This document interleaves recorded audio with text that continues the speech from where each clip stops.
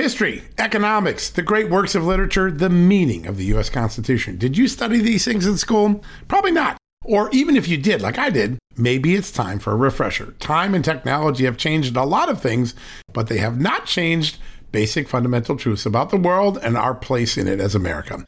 That's why I'm so excited that Hillsdale College is offering more than 40 free online courses in the most important and enduring subject.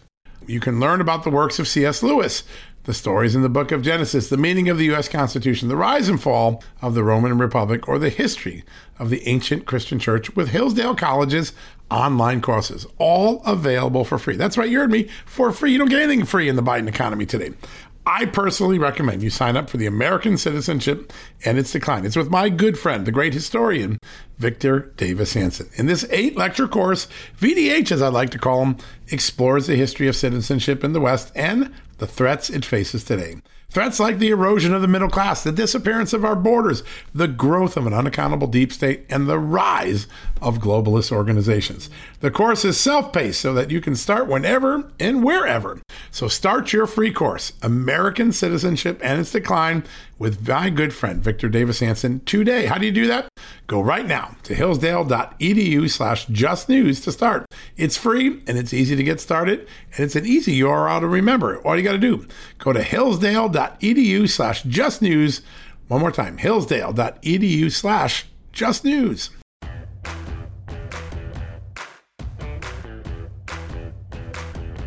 Hello, America, and welcome to a special edition of John Solomon Reports, the podcast from Just the News, where today we're going to spend the entire afternoon talking to 3 reporters from Just the News who have broken very consequential stories. Yep, about the election, about China, about future Joe Biden appointees, if Joe Biden were to be elected president. All 3 are exclusive, very well-documented stories. You don't have to take our word for it. All of the information is sitting in the Dig In tab on each story, so you can see the documents, the audio, the video, the announcements, all the things that brought to life and validate these stories that our 3 great reporters have done. Those reporters are Christine Dolan, Daniel Payne, and Seamus Bruner, who you might remember also co-wrote my book with me, Fallout, Nuclear Bribes, Russian Spies, and the Washington Lies that enriched the Clinton and Biden dynasties. Very important stories. We're going to bring each one of them on to talk about them. Just real quickly, I'll just lay out the stories. First up, we'll have my good friend Seamus Bruner. He and I have a story out today that shows that back in 2015, Hunter Biden, through one of his Chinese-connected investment funds, helped buy an American auto parts maker called Henniges in Michigan and transferred its ownership to a Chinese military aircraft maker called AVIC. And AVIC has a long history of sanctions from the United States. It's just even as recently as June was highlighted again by the Pentagon in a list of companies that are helping the PLA Army. We look into, and I believe Seamus will talk greatly about what factors were available when the Obama administration approved this deal, allowed Hunter Biden to transfer ownership of this company to China, facilitate the transfer, what the CFIUS, the Committee on Foreign Investment in the United States, should have known before they approved the transaction, and what things have happened since then in terms of expansion of the company. Guess what? Not in Michigan, but overseas. So that'll be the first story up. Second up, my good friend and colleague Daniel Payne has an exclusive State Department document showing that in 2018, as the U.S. government was funding coronavirus research in, yes, Wuhan, China, where the ultimate COVID-19 virus came from, there were concerns raised by the State Department office in Wuhan that the Wuhan Institute, the scientific lab, the level 4 pathogen lab in Wuhan, China, didn't have enough staff and enough security and safety procedures, that there was concern at the State Department about the capabilities of this lab, not the research. The research is important. Now, there's no suggestion that this work resulted in the release of the virus, but what it does highlight is the fact that the U.S. continued to proceed with, important but potentially risky virus research without heeding the warnings of the State Department or addressing the concerns that the State Department had about the capabilities and manpower of this Wuhan Institute. So that's story 2. Story 3 comes from my colleague Christine Dolan. We teamed up yesterday to tell the story of one of the very last cases that the former U.S. Attorney for Manhattan, Preet Bharara, an Obama appointee, somebody who is likely to be considered for the cabinet in a Joe Biden administration. This case, which involved insider trading involving a famous Las Vegas gambler named Billy Walters, was rife with FBI leaks, with ethical and other issues going on. And yes, the Preet Bharara, originally his office denied there were problems, even though they knew there was. They then confessed to the court. And now 4 years later, guess what? I know this is going to sound familiar after the Russia case. No one, I repeat, no one has been punished. Christine Dolan's here to talk about that. 3 big stories on Just the News, the type of exclusive reporting I think you've come to expect from us. We're going to bring on the reporters so you can hear from them firsthand. They can answer your questions and give you some more detail on these very important stories. But first, another important mission. We're going to go to a quick commercial break to hear from our great advertisers, our great sponsors, the people who make this show possible. When we come back, first up, none other than Seamus Bruner, talking about the Henniges, Hunter Biden, Joe Biden, transfer of ownership to China, right after this commercial break. Folks, financial experts thought we were in the clear. They were anticipating around 6 rate cuts by the Fed this year, and then the inflation data came out higher than expected again, just like we've been predicting. Friends, this isn't going away anytime soon. It can't. The U.S. is $34+ trillion in the hole, and yet we keep printing money, which pushes the prices you pay every day even higher, whether it's at the grocery cart or at the gas store. So you can either bury your head in the sand or you can do something about it. Diversify a portion of your savings into gold with Birch Gold Group. Gold is your hedge against inflation, and Birch Gold makes it easy to own. They will help you convert an existing IRA or 401k into a tax-sheltered IRA in gold, and you don't pay a penny out of pocket. All you got to do to get started, text Just News to 989898 and get your free info kit on gold. Then talk to a precious metal specialist on how to protect your savings from persistent inflation. The way to do it with gold. All you got to do to get started on that journey with my good friends who I trust more than anyone at Birch Gold Group, text Just News to 989898 right now. All right, folks, welcome back from the commercial break. And as promised, my great colleague, Seamus Bruner, who works with Peter Schweitzer at the Government Accountability Institute, is one of the best investigative journalists in town. My co-author with me on the book Fallout. I'm glad to welcome him back to the show. Seamus, thanks for joining us. It's a pleasure to be with you, John. Thank you. Well, once again, I've enjoyed another collaboration with you. We've got a great story out today, the untold story, or mostly untold story, of the efforts by Hunter Biden, Joe Biden's son, to use an investment firm he and Secretary of State John Kerry's stepson, Chris Hines, had created to buy an American auto parts manufacturer in Michigan, key state of Michigan, Henniges, and transfer it to a Chinese military aircraft maker known as AVIC. Tell us what struck you with the story as we were reporting it. What did you learn, and what's most important for the American voter, American citizen to take away from this? Yeah, so this is just another shocking story of Biden's self-enrichment and especially bad at the hands of the Chinese. This brings in an entity that your very intelligent followers may have heard of, the CFIUS Committee.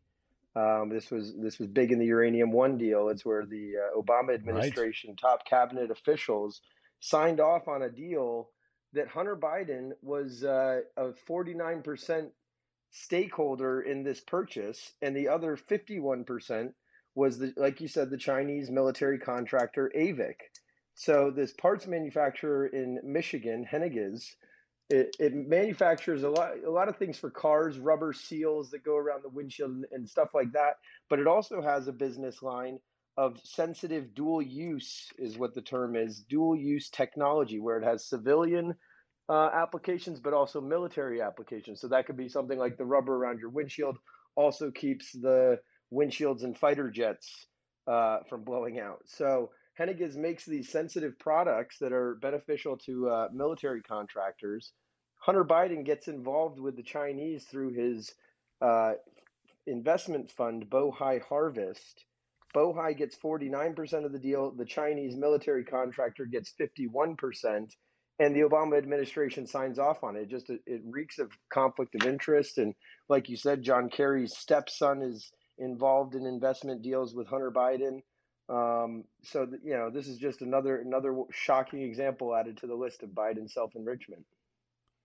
Yeah, it really is striking, and hats off first to Peter Schweitzer, who first discovered this in his books, and hats off to you for digging deeper and finding all of the different elements here that make this transaction concerning. And I want to get to the fact that by the time this transaction occurs in 2015, there's a significant body of evidence of AVIC's past wrongdoing, at least according to the U.S. government. But let's create the timetable for people, because this has a lot of elements that you may have heard fragments of in the various books by Peter Schweitzer and in the various campaign commercials. But let's go back to December 2013. Hunter Biden goes on a Air Force Two jet with his father to an official trip to China.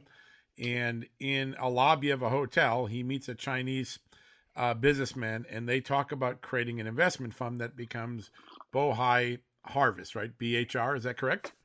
Yep. Yep. Bohai Harvest RST is the Rosemont Seneca was a previous iteration of Biden investment funds, but that's correct. So December 2013, he flies with his father on Air Force Two, and just 10 days after that trip, the China state-owned banks partner with these Biden and Kerry sons to capitalize this fund. And 1 year later, it's December 2014, that Bohai Harvest starts investing in big Chinese companies. One of them, actually, we mentioned it in the piece, is the nuclear China General Nuclear Corp. That's by December 2014.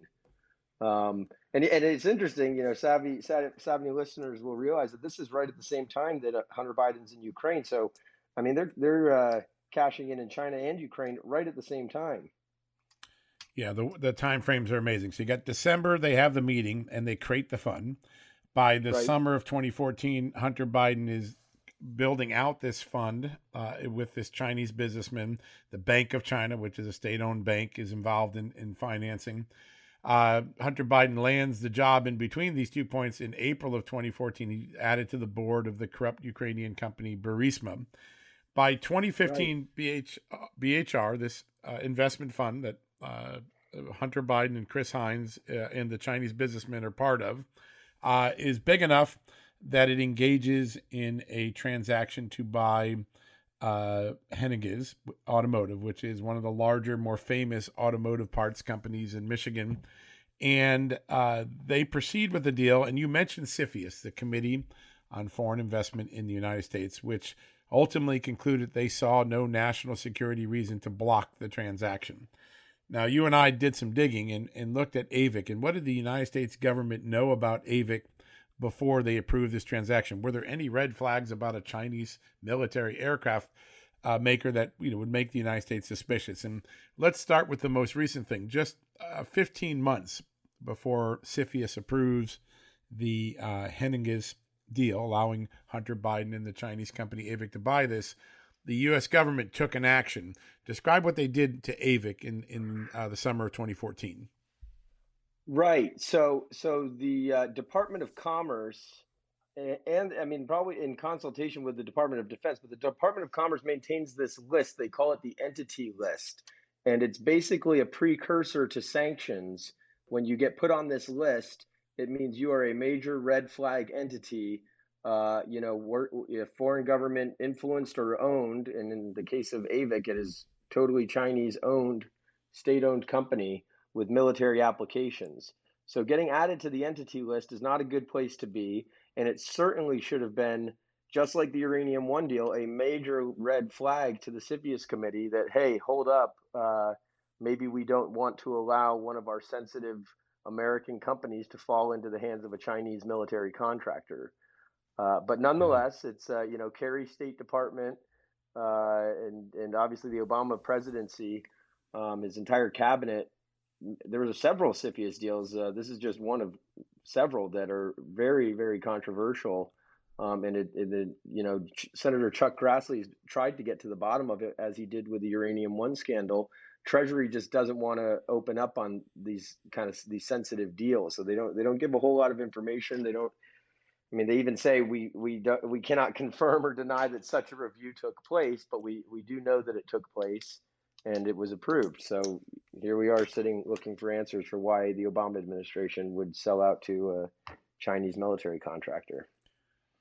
Now, the 2014 edition was an AVIC subsidiary. Before that, you dug back and found that over the years, going all the way back to, I think, 1995 at least, there were 5 earlier instances in which AVIC was sanctioned for improper proliferation of military gear to places like Iran and Pakistan.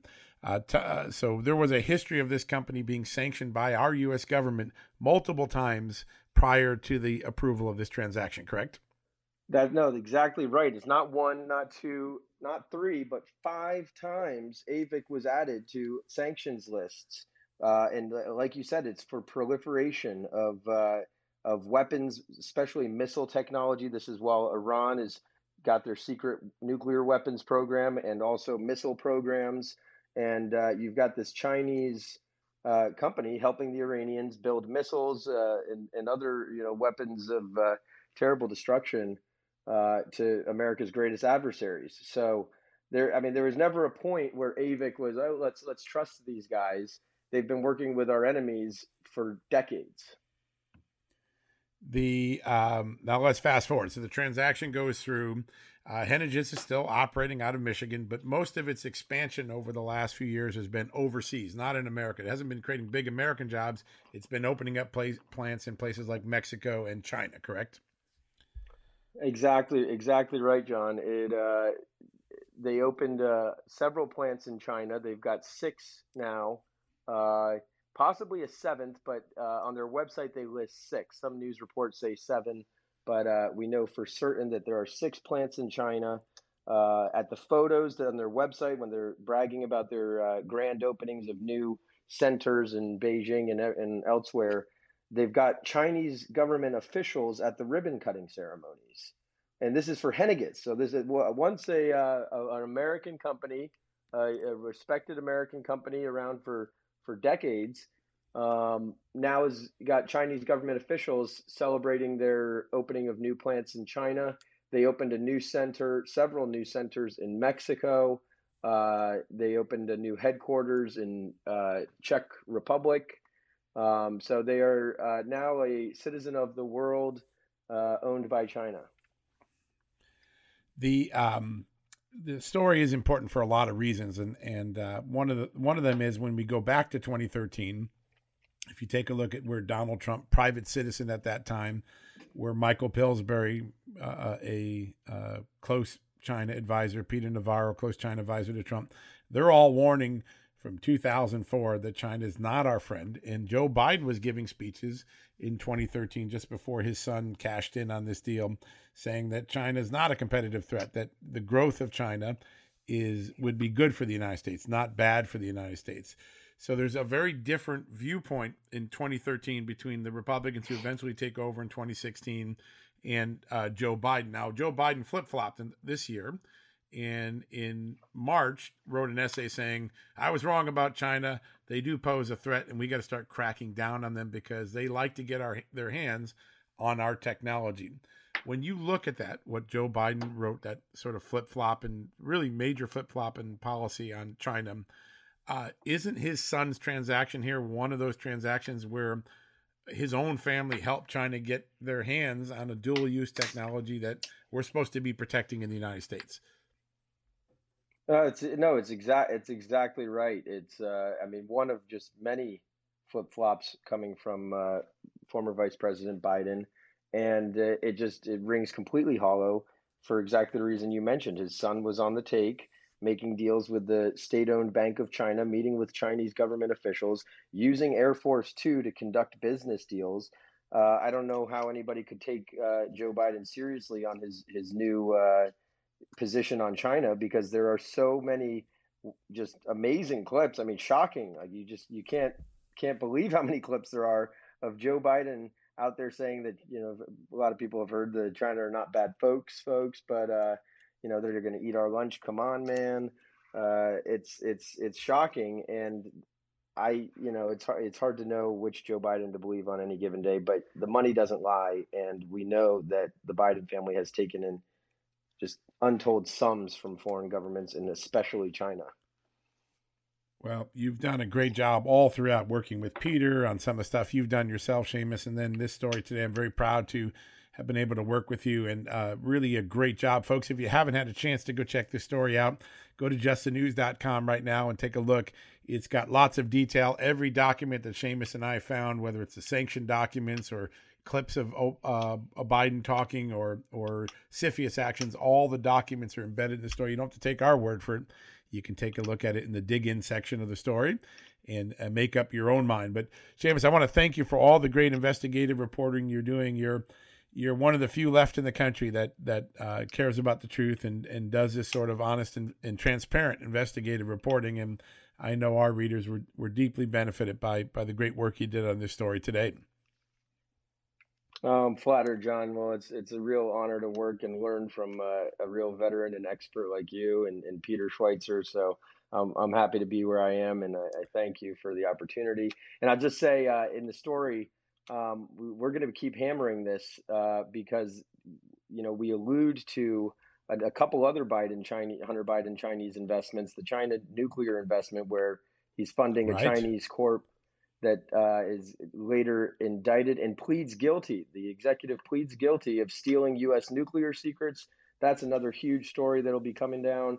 And a third one that I'm really excited about is the investment in a facial recognition firm.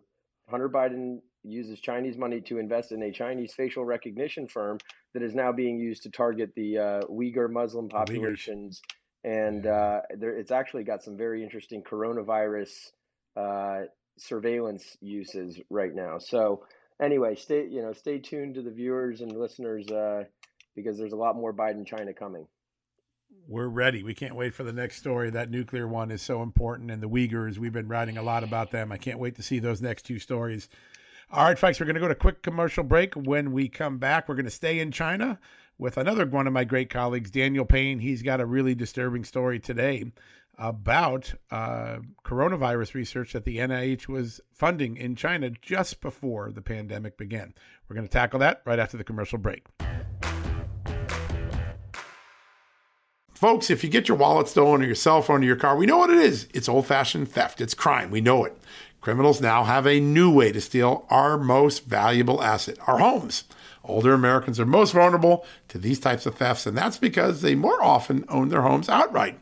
An 88-year-old Florida woman recently discovered that scammers forged her signature, created a fake deed to her home, and then took her property. Those who buy a property from a deed theft scammer often become victims as well. What can you do to protect yourself? It's simple. My good friends at Home Title Lock provide the premier detection technology to protect your home and its title.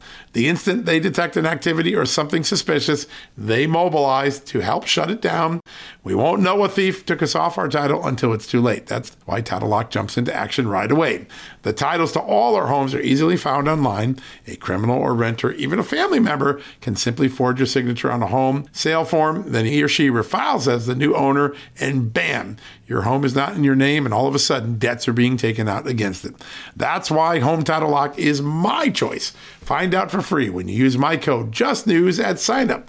You'll get a free comprehensive scan of your home's title and 30 days of legendary Home Title Lock protection free. So go to HomeTitleLock.com and use the promo code JustNews. That's the promo code JustNews at HomeTitleLock.com. Go there today. All right, folks, welcome back from the commercial break. And as promised, my great colleague from JustTheNews.com, Daniel Payne, joins us. Daniel, welcome to the show. John, thanks for having me. Good to be here. It's an honor to have you on. You've got so many great stories over the last week, but there's one I want to really zero in because I know you spent a lot of time working on it, and it involves a State Department memo from the 2018 timeframe, where the State Department is talking about efforts to encourage coronavirus research inside China, and specifically in the city of Wuhan at the Wuhan Institute. Could you talk a little bit about what you learned about that research and its proximity and timing to the outbreak of the pandemic? Yeah, so what we found was that the State Department in 2018, at the very least, was interested in pursuing coronavirus research in China and was specifically concerned about the possibility of future outbreaks of those particular types of viruses there. And it turns out that the federal government, via the National Institutes of Health, was issuing grants over a period of several years up to 2019 that was funding bat-based coronavirus research in China. And one of the sub-awardees of that grant was the Wuhan Institute of Virology. Now, most people at this point probably know that according to the Chinese government, the COVID-19 pandemic began in Wuhan, and they claim it began at a wet market in the area, one of those markets that sells all number of exotic animals, and they theorize that a virus inside one of those animals for sale jumped to human transmission within that market. It so turns out that the Wuhan Institute of Virology is just several miles from where the pandemic allegedly broke out, and as we now know, the NIH was funding research into coronaviruses there, presumably right around the same time that the pandemic began. So the lineup of timing there is very suspect and concerning, to say the least. And the idea that the United States would be, looking for coronavirus research in China is not surprising, because that's where the last two coronaviruses sort of emerged from, right? So they had a reason to be doing it, but talk about the State Department and the consulate in Wuhan, any concerns that they may have expressed in these memos about the safety procedures or skill sets of those at the Wuhan Institute.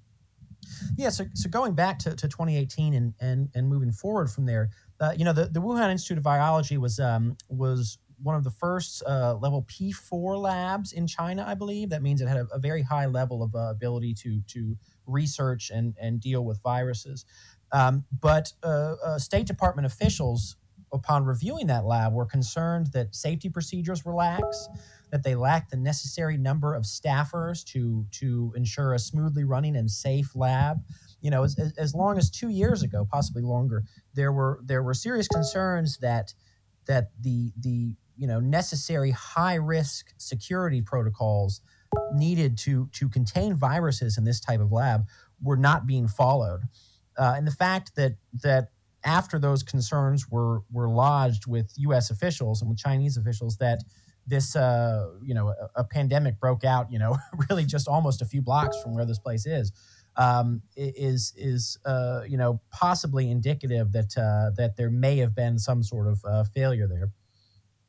Yeah, that's really been the question, right? Nobody that I know of in the intelligence community thinks that the Chinese intentionally released the virus. There's no suggestion it was man-made and specifically let out to create an attack. But one scenario, not proven, but certainly being investigated on the record, many people have said this, is that at one of these research facilities that a virus that they were studying may have escaped on someone's clothing, or someone may have gotten sick from it.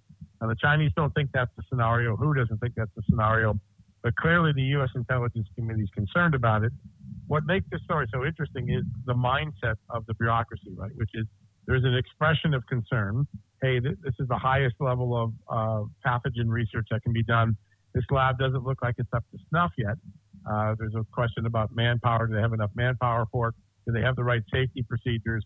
And after someone expresses a concern, laissez-faire, they just go back to basically, if I read the story correctly, just go back to, continue to do this research. Is that sort of the public concern that we should be focused on here? The idea that they would let the research just continue to go on without any heeding of these warnings about the state of the lab? Well, yeah, I think at the very least it's an incredibly valid question just because if it happened once, theoretically, then there's no reason it can't happen again. And we certainly know that the Chinese government is intensely secretive. And we know that they worked to cover up the extent of the pandemic as it began in November and throughout December. They were not accurately reporting. That was concluded by U.S. officials that there was a significant amount of cover-up going on there. So, like you said, there's a lot of folks who do believe that it's possible that an accidental containment breach, started this pandemic, and China has denied that. What is needed is some international oversight and investigation, likely to determine whether or not this did originate in a market, just from a jump from a wild animal, or if it resulted from an accidental containment breach at this allegedly high security virology lab. Now, you reached out several times to NIH, and they didn't seem to have much concern about the idea that they were funding a lab that the State Department didn't think was up to snuff. Is that a fair assessment of sort of the statements that the NIH gave you? Yeah, they seemed confident that the research they were funding was safe. They didn't seem to express any concerns about the possibility that the lab was, a risk to an outbreak of any kind.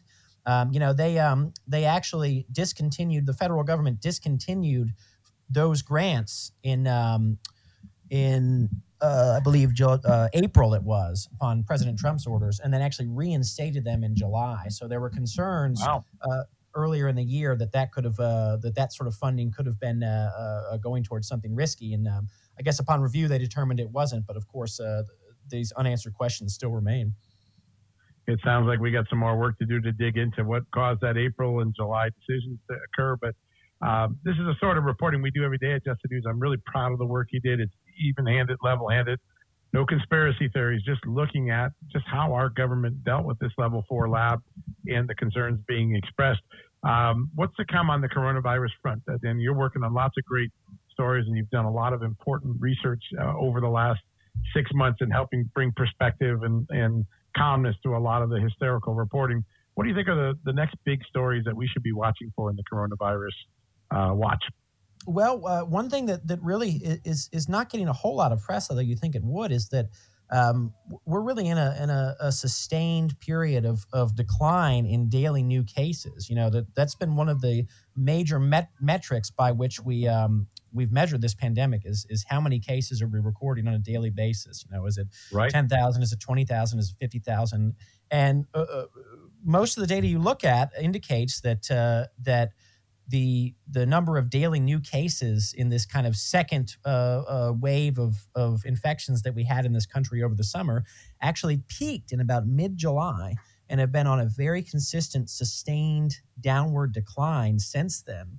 Now, of course, there's the chance that they could begin going up again, particularly in the fall as people keep spending more time indoors as they coincide with flu season. But right now, and for the past about month and a half, maybe a little more, the numbers have actually been very encouraging. So if those continue the trend they're on, the U.S. could be looking at itself, looking at being in a much more advantageous position as we go into the fall. Well, we sure could use that good news. I know this coronavirus has worn everybody down, just all of the measures that we've had to abide by. But let's hope that trend line continues. Daniel, can't thank you enough for all your great reporting. I think when people hear you on this podcast, they know how lucky we are to have you at Just the News doing the work you're doing. And let's try to get you back on soon. People care about this coronavirus, and your reporting has been really on the cutting edge. So we'll try to bring you back soon. Well, thanks, John. I'm always good to be here. Glad to be here.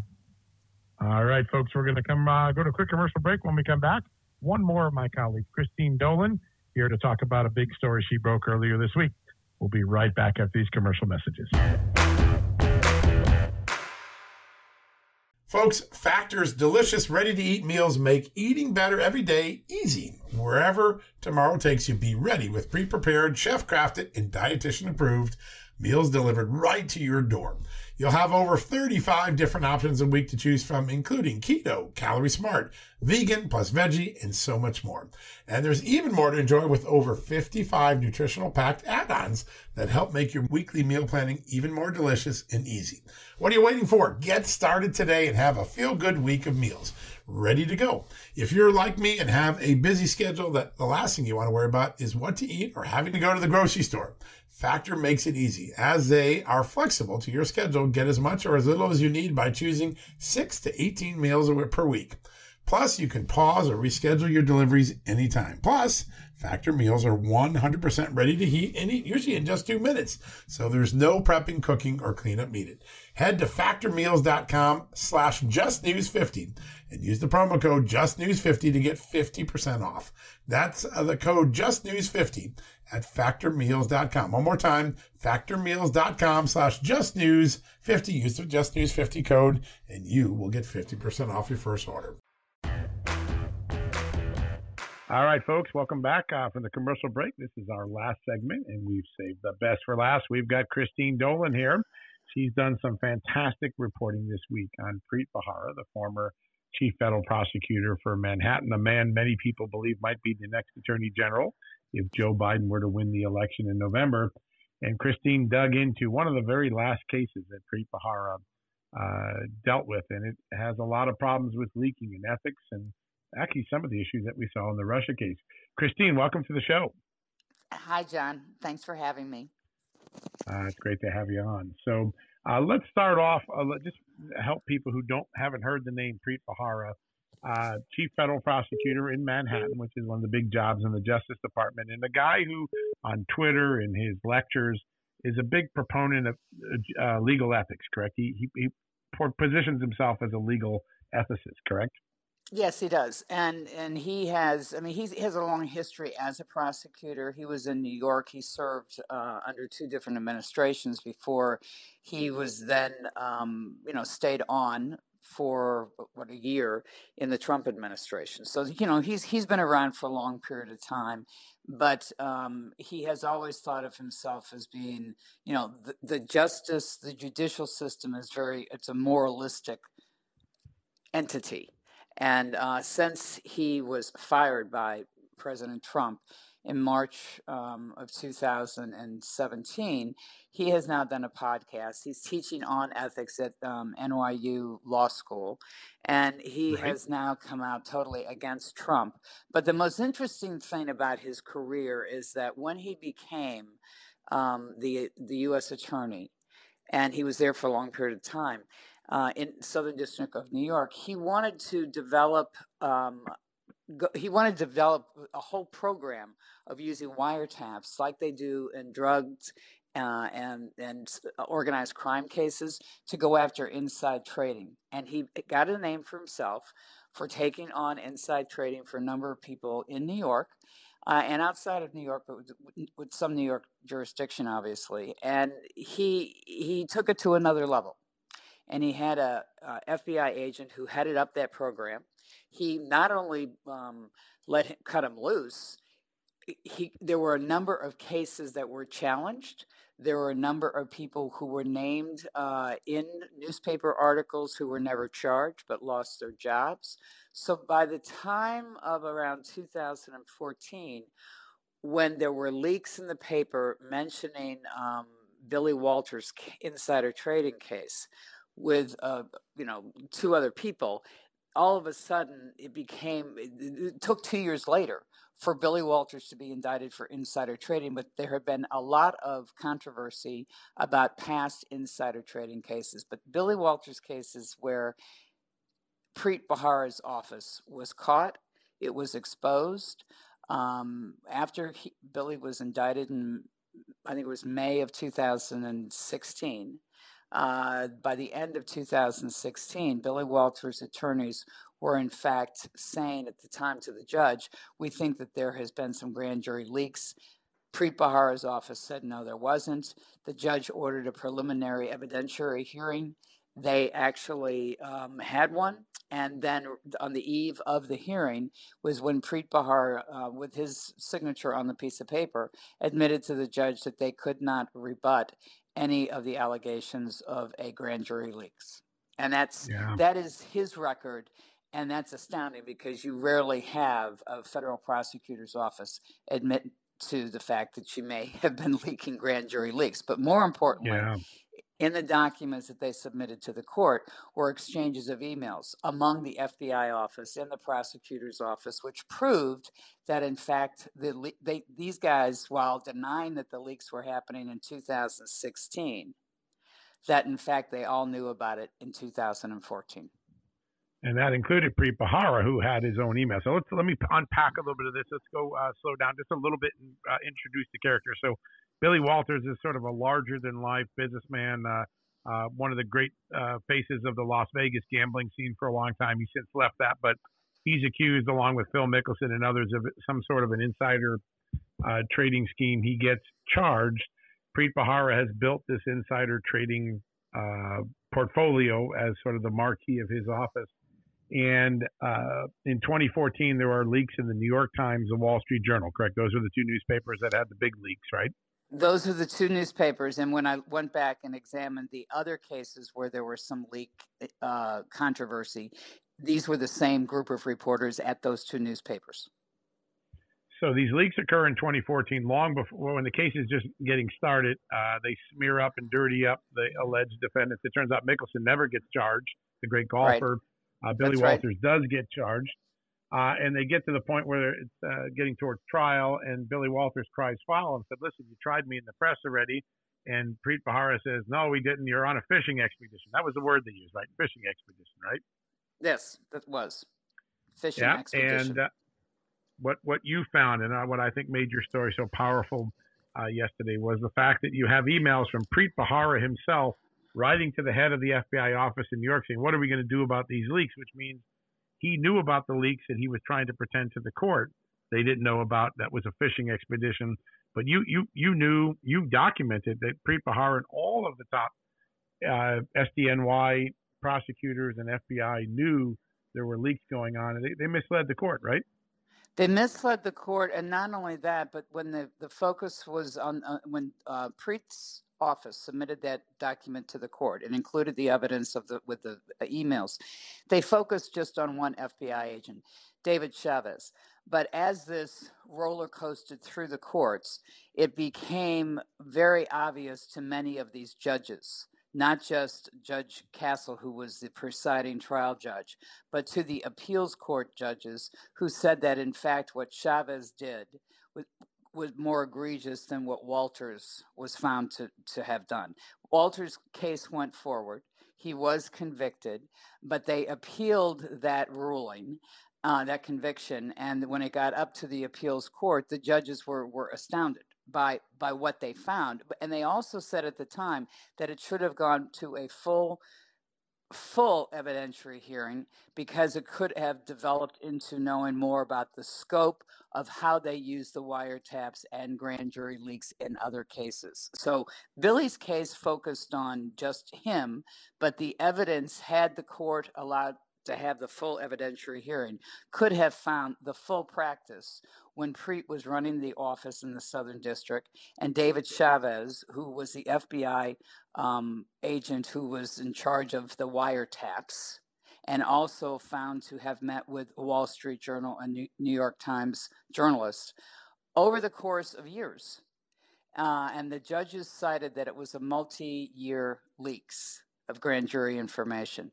Had it gone forward, it very, very possibly could have completely exposed how Preet allowed these wiretaps to be compromised because they actually set it up by leaking information to the journalists, having them publish information into the newspapers, some of it wrong, by the way, and then they would have what they call tickle the wire, which means that the cops and the law enforcement would listen in on conversations among those who are in fact targeted by that office. So it's a game because it's grand jury leaks. There's no doubt about it. But it's grand jury leaks for the benefit of the prosecutors when they're trying to target people.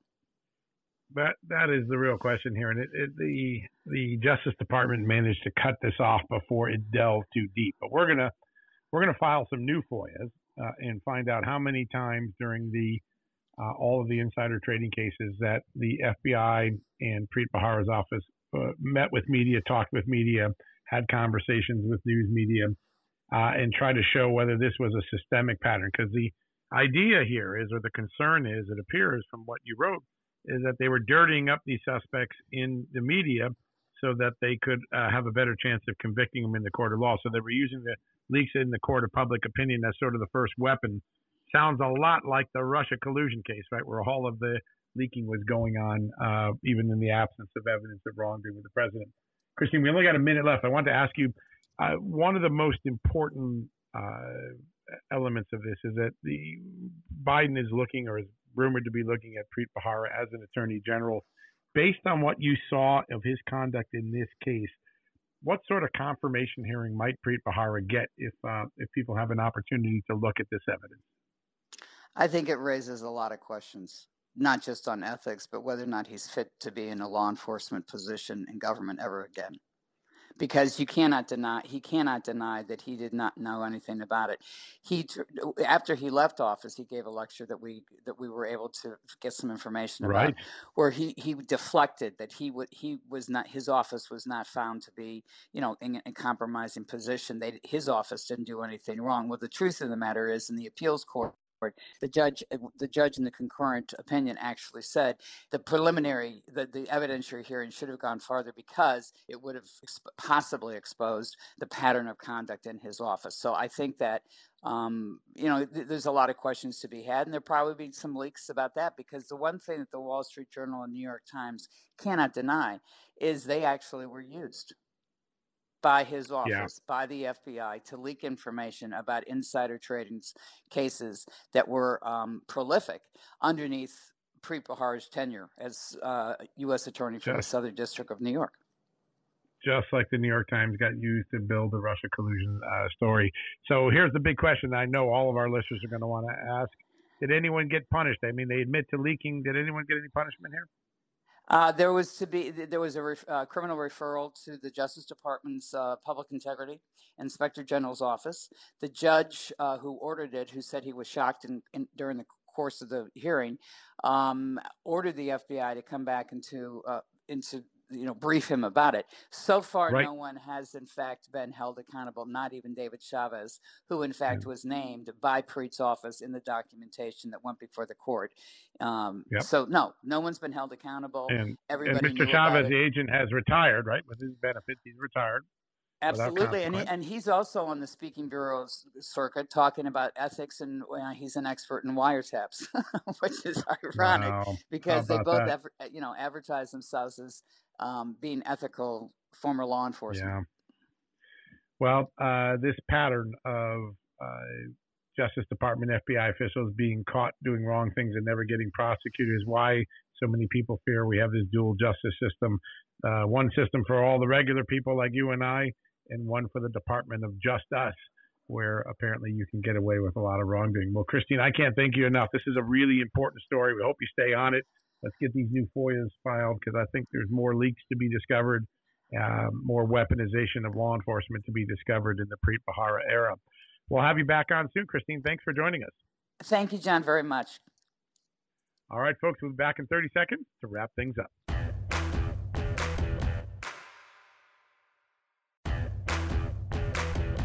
All right, folks, that wraps it up. I'm so glad that my colleagues could join me today from Just the News. You get a sense of their neutral, honest reporting, the efforts that they put into it, the facts that they've gathered, the transparency that they want you to have. We don't want you to trust us and take our word for our stories. We want you to trust and verify yourself by going in and being able to see all the documents, all the announcements, all the video, all the audio that we have that helped us write the story that we did and produce the story that we did. And I think today you got to hear from three of the reporters. You get a sense of their professionalism, their neutrality, their dedication to facts, and informing the American people about stories that other news media, might not be interested in telling you about. All right, we're going to be back tomorrow with our regularly scheduled program on Thursday. In the meantime, check out justthenews.com. We always have breaking news, important developments. If you have time, check it out. And tomorrow we'll be back on air with another podcast, another edition of John Solomon Reports. Folks, financial experts thought we were in the clear. They were anticipating around 6 rate cuts by the Fed this year, and then the inflation data came out. higher than expected again, just like we've been predicting. Friends, this isn't going away anytime soon. It can't. The U.S. is $34+ trillion in the hole, and yet we keep printing money, which pushes the prices you pay every day even higher, whether it's at the grocery cart or at the gas store. So you can either bury your head in the sand or you can do something about it. Diversify a portion of your savings into gold with Birch Gold Group. Gold is your hedge against inflation, and Birch Gold makes it easy to own. They will help you convert an existing IRA or 401k into a tax-sheltered IRA in gold, and you don't pay a penny out of pocket. All you got to do to get started, text Just News to 989898 and get your free info kit on gold. Then talk to a precious metal specialist on how to protect your savings from persistent inflation. The way to do it with gold. All you got to do to get started on that journey with my good friends who I trust more than anyone at Birch Gold Group, text Just News to 989898 right now.